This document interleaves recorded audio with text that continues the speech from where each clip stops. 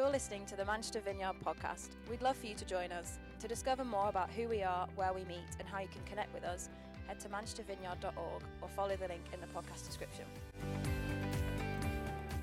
Just before we jump in, will you just do me a quick favour? Just take a moment. Just pray for yourself that you would be open to the Holy Spirit. Lord, we long to become more like you. Some of us have known you a while. Some of us are just coming to discover you, but we want to become more like you. We want to know you. I pray through the power of your Spirit that you would reveal yourself to us this morning, that our hearts would soften, and that you would speak to each of us individually in the way that you want to, that you might reveal more of your Son, Jesus, that we might radiate him and reflect him to the world around us. Come upon us, God. You're welcome in this place. Amen.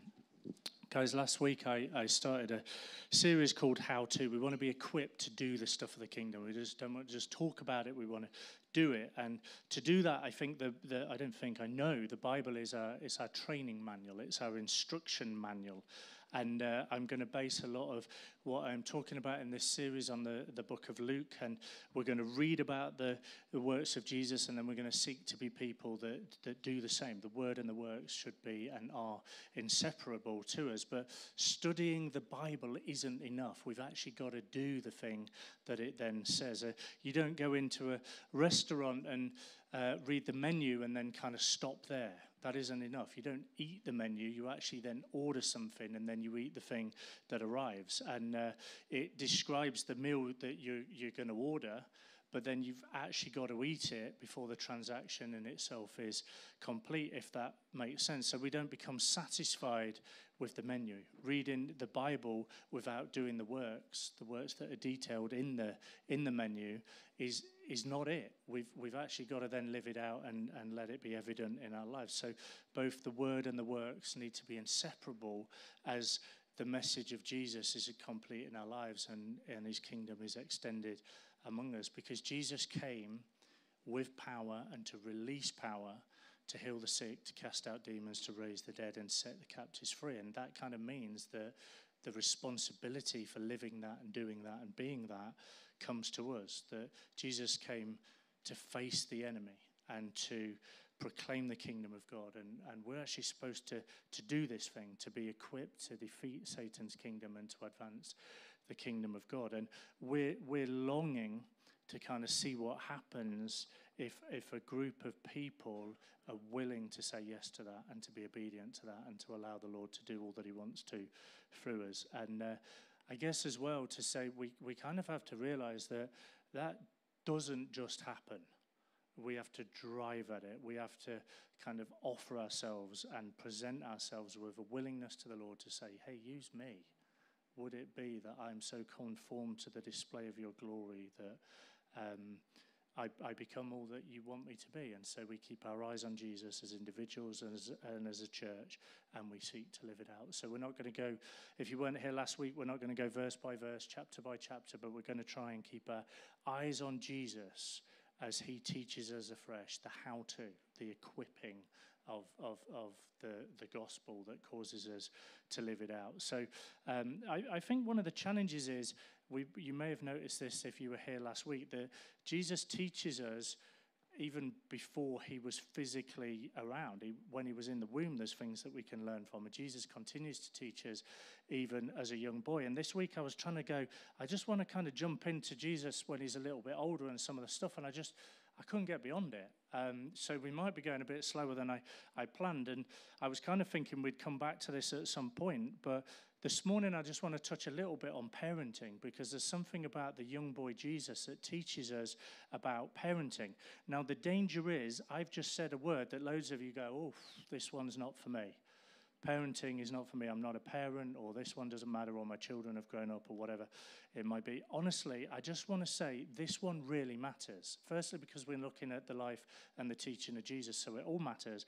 But secondly, I believe we all have a role to play as parents. We're all called to be sons and daughters of a king, but we're also all called to raise sons and daughters and to invest in others. So actually, we all get to do this thing, and I think there's some unique things we can learn along the way. way. So last week we kind of broadly looked at chapter 1. This week I just want to jump into chapter 2 as we start to look at the young boy Jesus as he grows up. And Luke chapter 2 verses 21 onwards kind of covers 3 different scenes. And the first scene begins in verse 21 where Jesus is, he's 8 days old and he's about to be circumcised. Let me just read it to you. It says this: 8 days later, that's how we know he's 8 days old, when the baby was circumcised, he was named Jesus, the name given to him by the angel even before he was conceived. That's the first scene. The second scene is this, verse 22.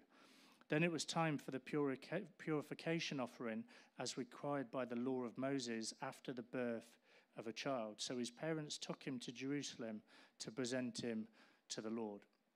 The reference to the days of purification that I just read are kind of according to the Old Testament law. It puts us at about 33 days after Jesus' birth. So verses 22 to 40 give us this glimpse of kind of like a 1 month old Jesus. And then verses 41 onwards give us this third scene where Jesus is around 12 years old. Let me just read that to you in verse 40. It says this: the child grew up, healthy and strong. He was filled with wisdom, and God's favor was on him. Verse 52, it goes on. Let me read that as well. Jesus grew in wisdom and in stature and in favor with God and all people. Now, I think there's kind of 3 factors that really contributed to Jesus' wisdom and stature before God and people. I want to dig into it and look at the how-to of Jesus. How did Jesus live? How did Jesus ask us to live? How do we parent? How has he asked us to live out parenting? And I believe this is important for us as both those with biological children, but also those of us who are actually seeking to press in to be children of God who then raise sons and daughters. Does that make sense? That's hopefully where we're going to go with this first bit this morning. So the first thing to say is this, that the kind of the key principle I think we can learn is Jesus had righteous parents. I think that's what we pick up if we look at Luke 2:21 to 24. It says this: 8 days later, when the baby was circumcised, he was named Jesus, and the name given him by the angel even before he was conceived. I just read it. Then it was time for the purification offering as required by the law of Moses after the birth of a child. So his parents took him to Jerusalem to present him to the Lord. The law of the Lord says if a woman's first child is a boy, he must be dedicated to the Lord. So they offered the sacrifice required in the law of the Lord, either a pair of turtle doves or 2 young pigeons. Now, naturally speaking, how did Jesus grow in wisdom and stature before God and man? I want to suggest this is the first one. He had righteous parents. Mary and Joseph's obedience reflects righteousness in a number of ways. The first one is that really they show their righteousness by obeying the angel's instructions to name the baby Jesus. That's an act of faith and an act of obedience in itself. Last week we kind of looked at it where the angel Gabriel appears to Mary, announces to this virgin that she would conceive a child, and we kind of read that actually she was quite troubled by that. You can read it in chapter 1 verse 29. But she believed God. She was troubled by it, but she believed God. And according to Matthew 1 verse 18, Joseph initially thought that Mary had been unfaithful. The Bible calls Joseph a righteous man in verse 19 who planned to divorce quietly Mary to save her from public embarrassment. Then the angel appears to Joseph in a dream. The angel told Joseph to take Mary as his wife and that the child was conceived in her through the Holy Spirit. And the angel told Mary and Joseph independently that the baby's name was to be Jesus. Matthew 21 gives us the reason for the name. It means that he will save the people from their sins. And then in Luke 2:21, where we've just been reading, we see that the couple complete their obedience to God by naming him Jesus. Every time they call that baby Jesus, they're almost affirming and reaffirming the obedience that God has called them to live out. Calling the Son Jesus reminds them that God visited them God was among them. God was present with them. That's the first thing. The second thing is this, that they show their righteousness by obeying the law of God. They responded not only to the supernatural revelation of the angel, but also to the written wisdom of God. Now, I don't know about you, but sometimes I think as followers of Jesus, we can get into this quite dangerous mindset of God has told me, and we declare what it is, but it doesn't always square itself with God's word. And I want to caution us to that, because I think it's really dangerous. Actually, God doesn't tell us stuff that is contrary to what he says in his written word. Mary and Joseph have the unseen revelation from this angel, but also the regular revelation that comes through the depths of scriptures as we read them. This was foretold. They could have known this was going to happen. They believe and they obey God's word, not just the supernatural revelation. And Mary and Joseph carefully follow the law, and they carefully follow the timeline of the law of Moses that we find in Leviticus 12. They circumcise Jesus on the 8th day, and they take him to Jerusalem to present him to God. And verse 23 reminds us that the baby actually already belonged to God, but they dedicated him to the Lord. Mary and Joseph make their obedience complete by offering him worship to the Lord as was required by the law. That's what we see in verse 24. Now, naturally speaking, the first reason Jesus grew in wisdom and stature was because he had earthly righteous parents. They obeyed God. This is kind of the point I want to make from this. As parents, as spiritual parents of others, as investors in others, we have an incredible influence on our children. And sometimes we've got to realize that. As parents, how you act and how you live will affect your children, will affect your spiritual children. During our sabbatical, our children pulled me up on a word that they often hear me say. They're like, "Mummy, Daddy said this." And I just want to kind of reassure you, it's not blasphemy, it wasn't swearing, I wasn't kind of living an outlandish life for 3 months. Some would actually say, "It's fine, what's wrong with you? Your kids are just too sensitive." Do you know, it's not fine, actually, for their sake, but for my sake, for my own walk with Jesus. I don't want to be like that. I don't want to be loose in my speech and in my language. And I kind of, in the moment, maybe made a bit of a mistake, but I committed that I'd give £1 away every time I said it. And thankfully, I changed quite quick, and it only cost me £1. But I just want to say this, that you may not think this matters, but it matters deeply. Your language and your attitude and your eating and drinking habits and your mood and your temperament and how you react on the phone and how you are when you drive and your sarcasm and your skepticism and how we talk about the church and how we talk about faith and how we talk about politics and how we talk to others and how we talk to our children really matters. And this isn't just about, don't put this in the box of this doesn't affect me because I don't have children. This is spiritual parenting.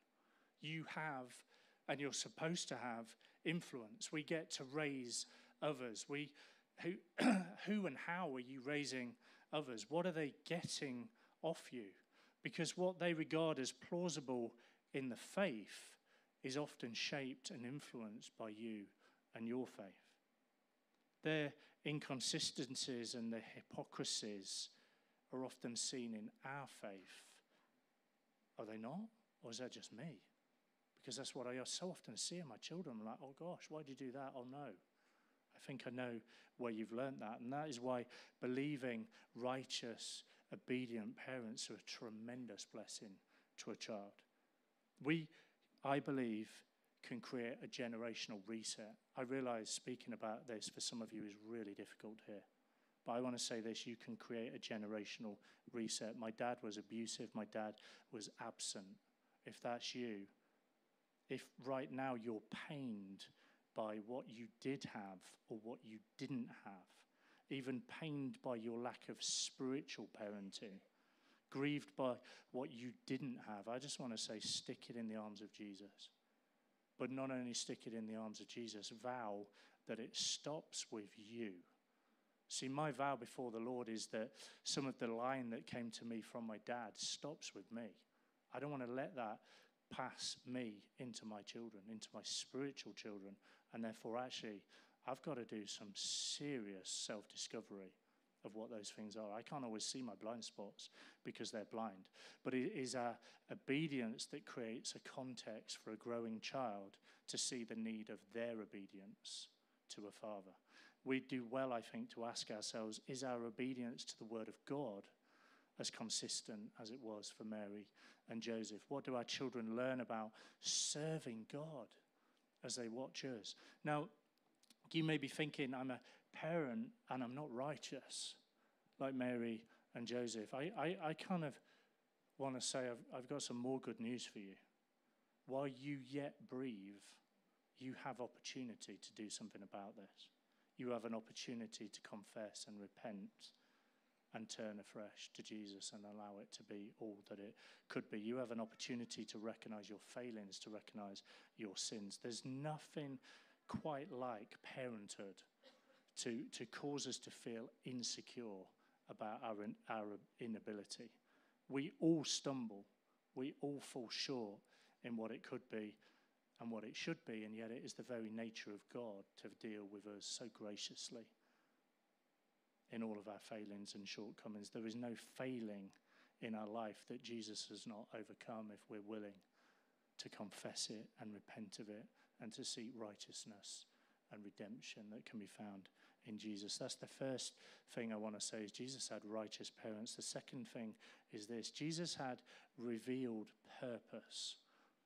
Now, we don't have time to read all of it. You can look yourself, but if you look at Luke 2:25-40, you've got Simeon, you've got Anna, you've got Simeon's prophecy, you've got Anna's preaching. All of this speak of something of the purpose of Jesus, the purpose of his life. It speaks to him and over him. There's an affirmation that flows from them. This is Jesus's revealed purpose, is to save people from their sin, and he grew in wisdom and he grew in stature and he grew in favor with God and people, because from infancy he had people speaking life and truth over him in supernatural ways, and in natural ways. Is his name Jesus was just a constant reminder to him and others of his very purpose. Jesus is the only Savior, so no one else has that purpose. And as much as I deeply, dearly love my children, as much as I deeply love the church and the sons and daughters that he asks us to raise and invest in spiritually, we're not perfect. You know that. But do you know that of yourself? Because we can't be people's saviors. They need a savior. That's the revealed purpose for our children and our spiritual children. And our kids would do better and do well if they have a general sense of the purpose of God in their lives. And every moment, I want to say this, every moment, which is why it matters so much that it affects how we are in our mood and our skepticism and the way we talk and everything, because every moment of our lives is a teaching and a training opportunity. How we handle things, how we act and react. Verse 33 says this: Jesus' parents were amazed at what was being said about him. They were amazed at what was being said about him. They were literally blown away by what Jesus was saying. They didn't yet understand all that was being said about him, which I've got to say to some of you parents, that is a deep encouragement. There's so many things about parenting. I'm like, what is going on here?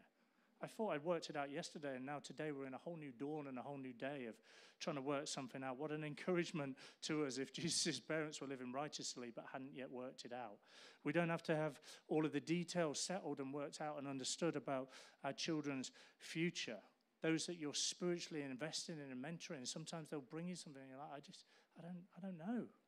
I'm not sure. We don't have to have those details, and many things may leave us wondering, but we do know this, that our children were made to know God through faith in Jesus Christ. And we know that they were given to us that we might be shepherds to them. How wonderful it is to tell a child, to tell anybody and everybody that they are loved by God, that God proved his love for them, that whilst they were still sinners, even before they were born, Jesus came into the world to die for them.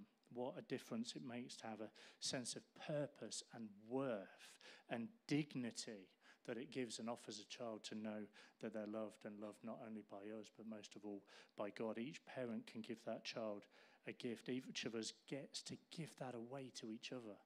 What a joy it is to bring into the room almost like a prophetic affirmation over each other, to say, you are loved by the love of God. There's so much I can't offer you. There's so much I can't give to you when I see your need and your pain and your brokenness and your frailty and your insecurity, but I know what I can give you.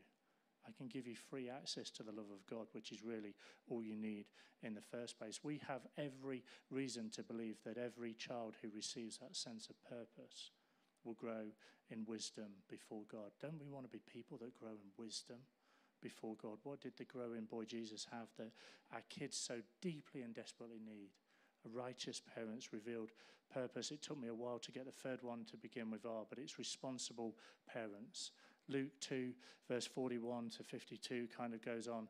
I said earlier that Mary and Joseph were righteous parents, and this last scene shows that actually they were also responsible parents. They were responsible in their religious devotion. Verse 41 and 42, we see the boy Jesus is now 12 years old. For the past 12 years,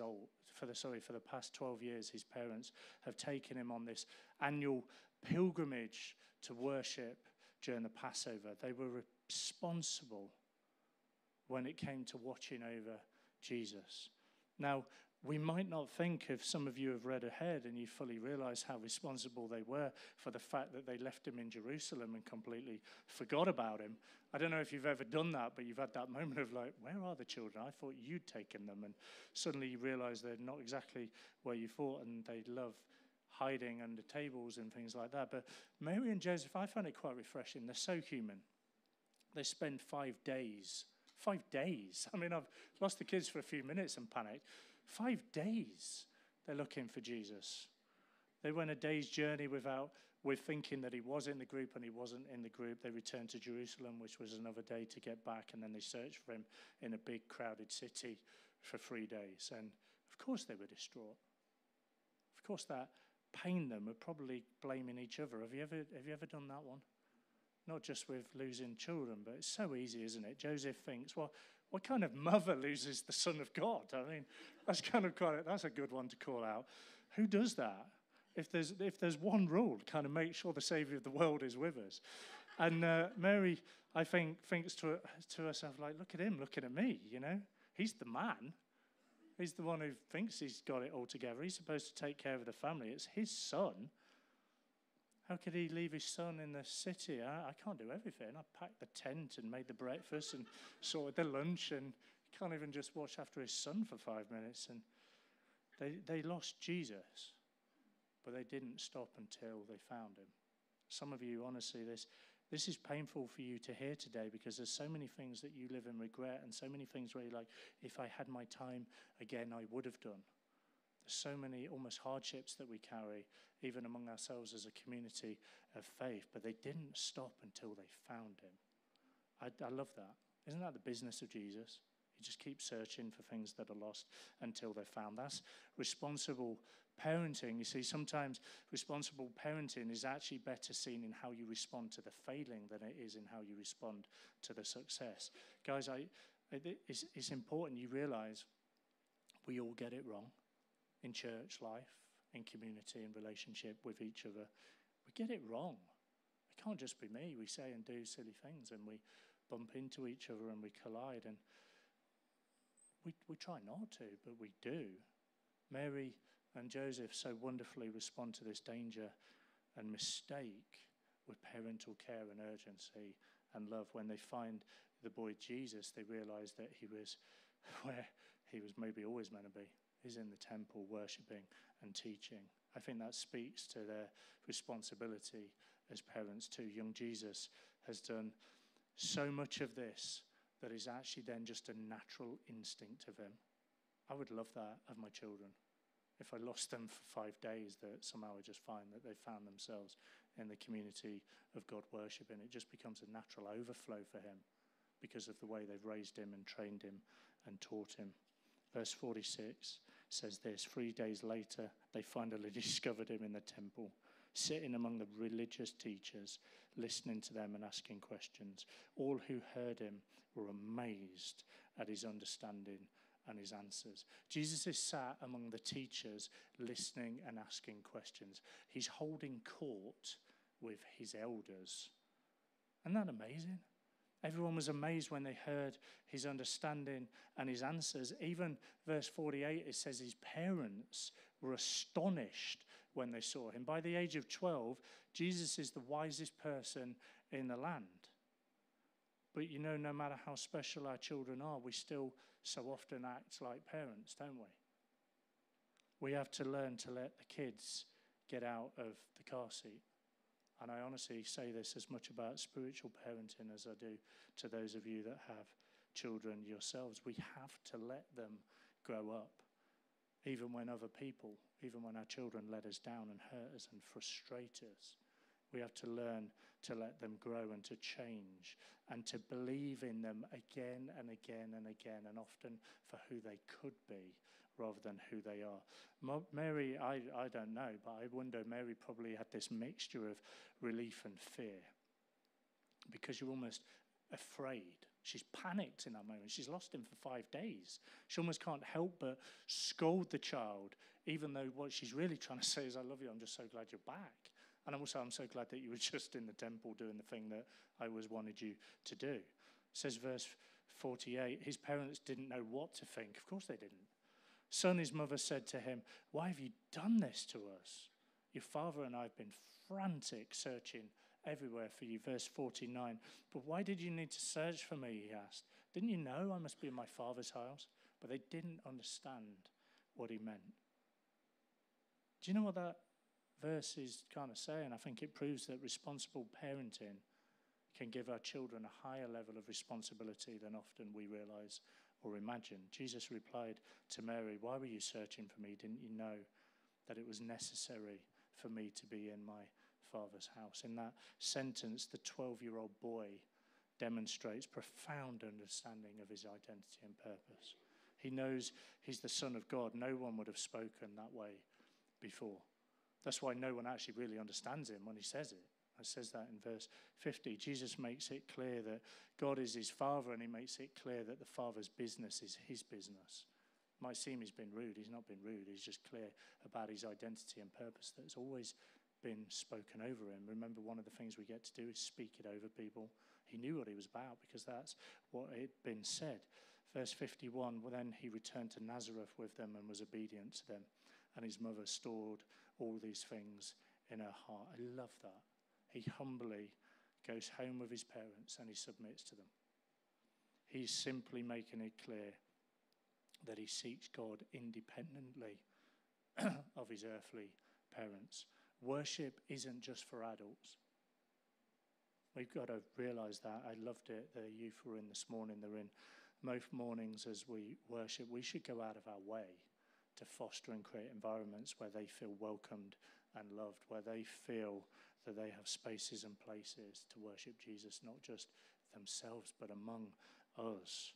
It's for 12-year-olds and younger and everyone of every age. We have to help people find and have access to ways to worship Jesus, to seek him, to know him, to love him, and for us to let go of the reins so that they can start to take them. The main way God gets his voice into your life, I don't know if you've seen this or realize this, is often through the leadership and the counsel of others. It's often through parents, spiritual parents. For many of you, that'll be hard because it won't be your earthly parents, but it will be, if you allow it, your spiritual parents, the family of the church. And I want to say to you this morning, don't neglect that voice, because your parents are the authority that God has placed in your life for your blessing and for your protection, for your training, for your correction. Let's just very slightly change tack just a little bit, because the good news, if you've got people around you cheering you on, that's phenomenally good news. The bad news is you're going to need it, because the enemy will come for you and he will come for your identity. Jesus teaches us how to stand firm. If we roll on just a little bit into Luke 4, we see something else going on with Jesus. We see that the Holy Spirit leads him into the wilderness for 40 days where he's about to be tempted by Satan. And the main issue at stake in this temptation is what? It's the identity of Jesus. It's whether or not he's truly the Son of God. In verse 3, Satan comes to Jesus and he says this. Let me read it to you. It says this, the devil said to him, if you're the Son of God, tell this stone to become a loaf of bread. If you are. See that seed of doubt? See how he goes after his identity? Everything that's been spoken over him and affirmed over him. If you are. Again, in verse 9, the serpent says, if you are the Son of God. Let me just read it to you. Verse 9 says this, the devil took him to Jerusalem, to the highest point of the temple and said, if you are the Son of God, jump off. Everything that's been affirmed in him is now about to tried to be unpicked. The immediate context of this temptation harks back to others where previously they were called the Son of God. If you read in Luke 3:38, Adam received the mention that Adam was the Son of God. You'll recall the temptation, Satan's temptation of Adam in the garden where Adam failed that test. Now we've got Jesus presented as the second Adam. The passage harks back to Hosea 11 verse 1 where God calls Israel his child.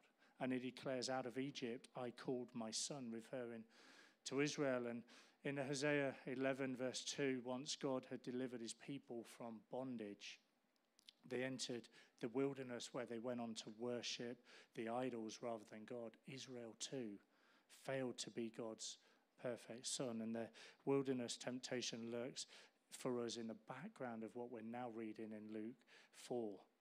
And then here we're finally presented with God's true son and the true Israel, which is Jesus. And just as Adam had his garden temptation, now Jesus has his wilderness temptation.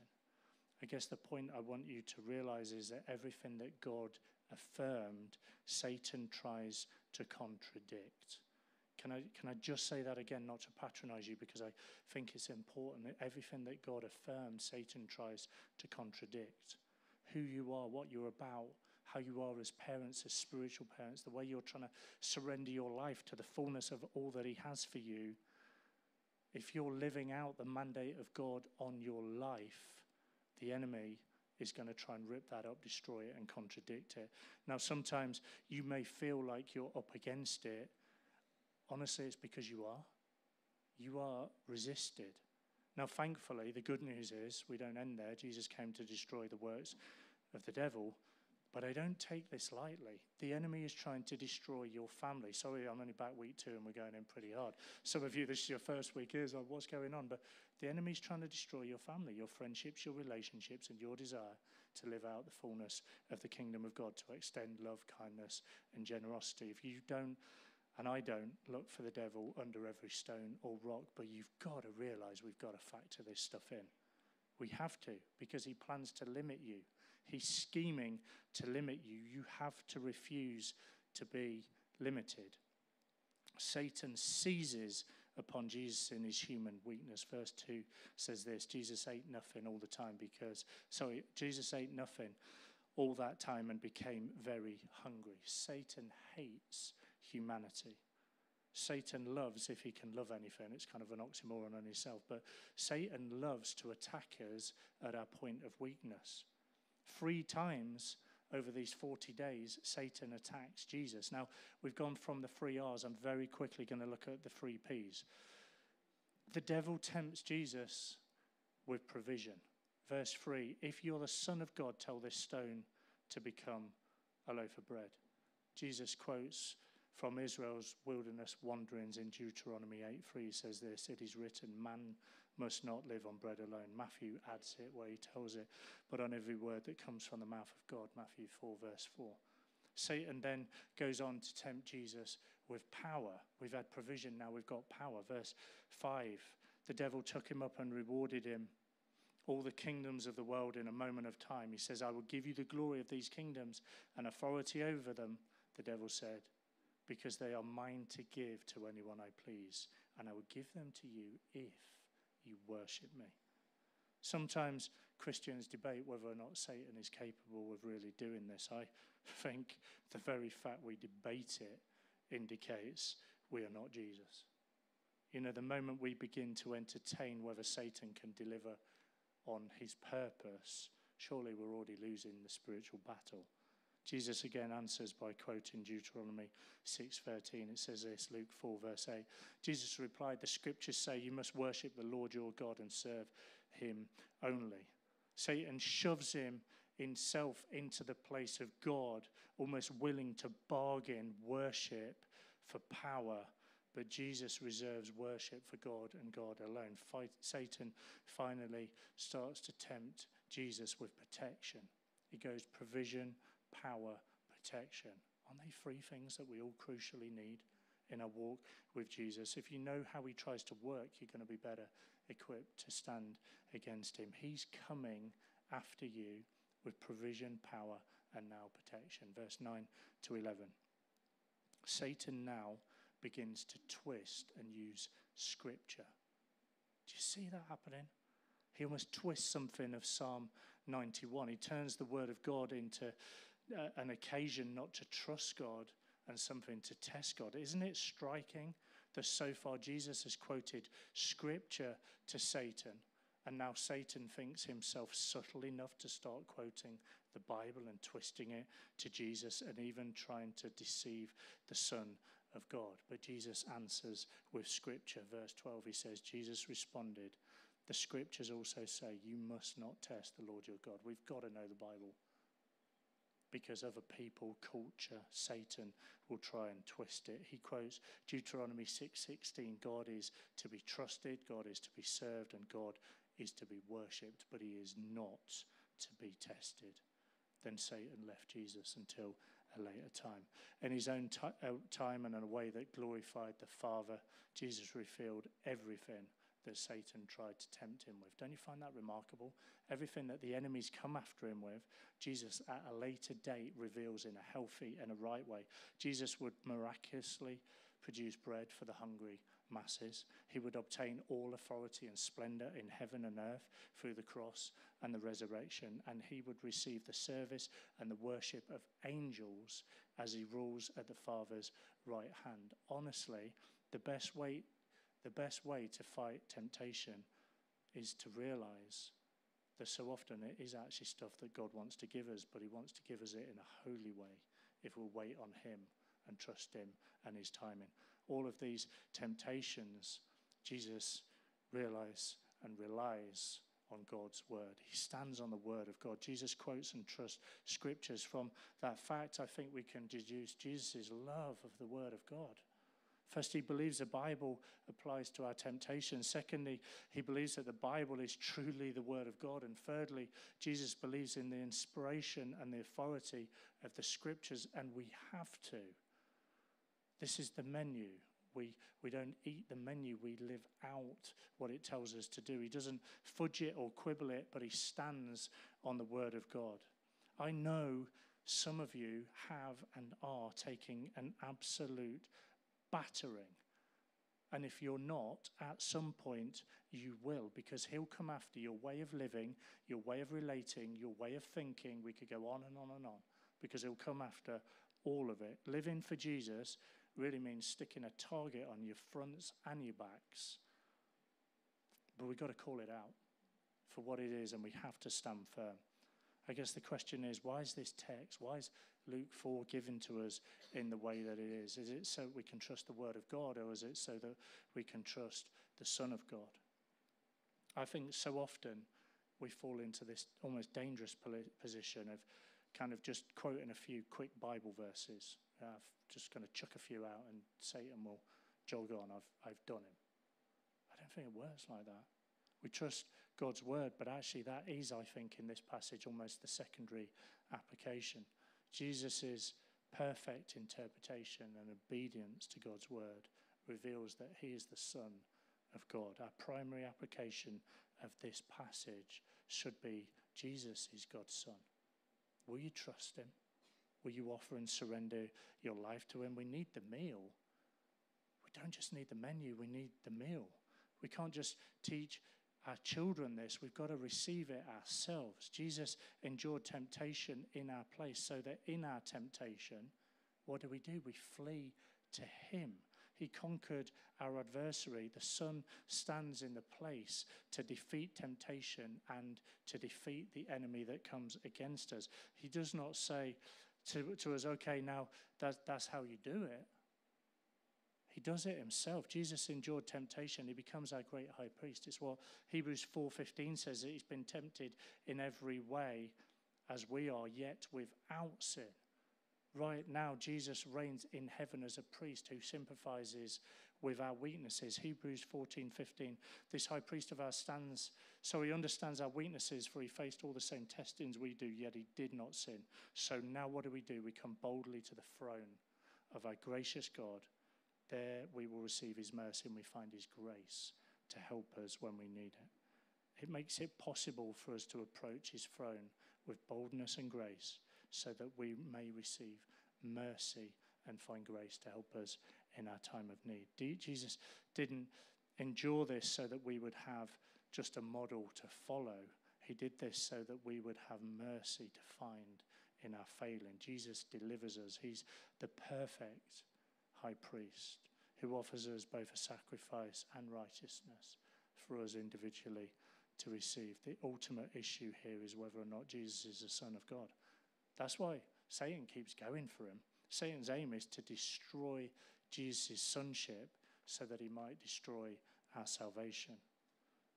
For if Jesus falls into any of those temptations, he couldn't be the sinless sacrifice that takes away the sins of the world. So Satan unleashes the most demonic assault in the history of creation, and Jesus remains faithful to the Father throughout it all. No natural man could withstand such a demonic assault. Only God could. Let me just finish by saying this, because I think it's important for some of you. The enemy will go after your identity. If you are to steward the growth of your children, if you're to steward your own growth and the growth of your spiritual children, the devil will try and go at your kneecaps to stop you. In our temptations, in our insecurities, in our vulnerabilities, in our weaknesses, honestly, the best strategy is run to Jesus. He's our strength, he's our shield, he's our high priest who prays and intercedes for us. He's our victory, he's our confidence. However well we know the word of God, let us not begin to think that we need it so well that we don't first need to flee to Jesus. Don't stick just with the menu. We have to eat the meal. Our high priest who has overcome the tempter on our behalf, we need him. We need Jesus. Why don't we stand together?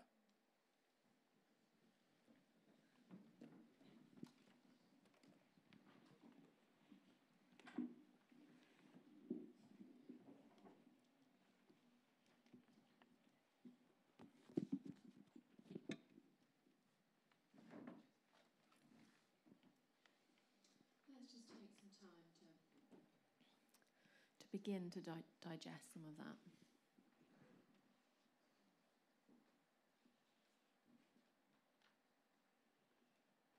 Come, Holy Spirit.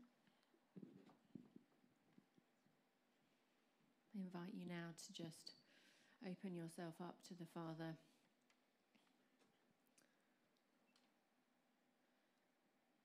To even perhaps soften yourself again to the Father.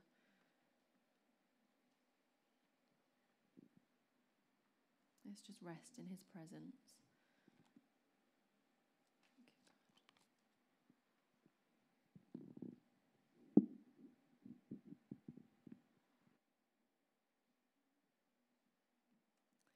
It's in his presence that we're changed, and in his empowering that we can be changed. And so let's just let him in.